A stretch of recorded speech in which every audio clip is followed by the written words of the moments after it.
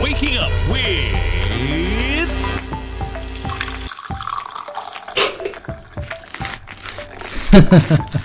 Shivraj Prashad, your host on Good Morning Grammar.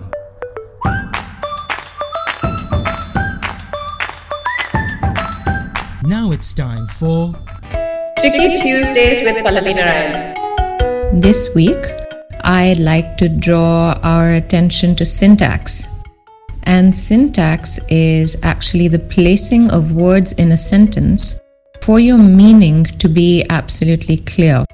Words in a sentence are quite like cricket players on a field. Each player, like each word, has a role, and should those positions be altered, the result that you're actually looking for will be quite different to how you imagined. Take, for example, one sentence, a cup of hot tea or a hot cup of tea. When you say a cup of hot tea, you're actually drawing the person's attention to the tea, which should ideally be hot. But in a hot cup of tea, your attention is actually on the cup, which is hot, and not so much the tea, which actually defeats the purpose of your having said that. And we actually make this error quite often. When you look at a delicious plate of sandwiches, are we looking at the plate being delicious, or are we looking at the sandwiches being delicious? So ideally, the placing of your words should be a plate of delicious sandwiches. So the next time anybody wants to throw an affirmation out there, I think it would be better to say you're looking for not some partner of worth, but a partner of some worth.